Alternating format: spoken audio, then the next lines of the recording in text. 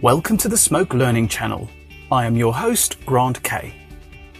Throughout this video series, we will be dealing with the technical challenge of alpha channels. For those of you who do not know about alpha, this is a great primer to get you started.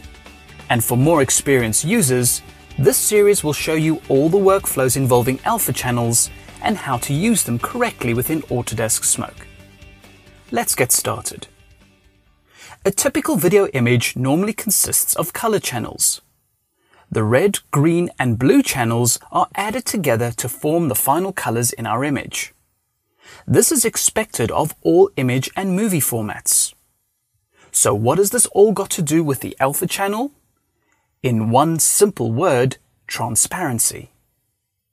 Unlike the red, green, and blue channels that are designed to store color, certain image and movie formats can also store another channel that is dedicated to transparency.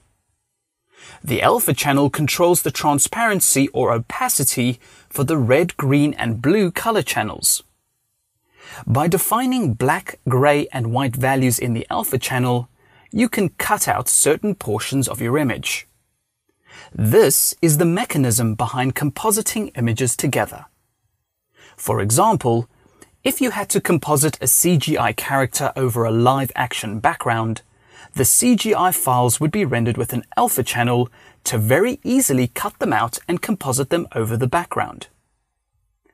Image files such as TARGAs, TIFFs, PNG, and OpenEXR, as well as movie file formats such as Animation QuickTime and Apple ProRes, are a few of the formats that can support the alpha channel alongside the RGB color channel. The final important part of alpha channels is to be aware that there are two types, the straight alpha and the pre-multiplied alpha. Further on in the series, there will be a video dedicated to the differences and how they affect your compositing in Autodesk Smoke. You might also hear me refer to alpha as a matte or cutout. This is because over time, the alpha channel has been known by these names because of how they were created for traditional film and video formats. That's just a bit of extra knowledge for you to digest.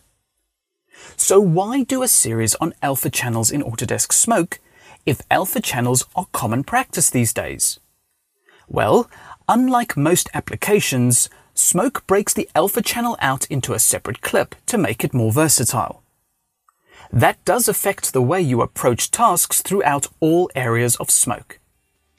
So to ensure you don't miss a thing, we are going to start at the very beginning dealing with importing, going all the way through editing, timeline compositing, node-based compositing, and ultimately exporting out with an alpha channel. Please continue to the next video on how to import files with an alpha channel.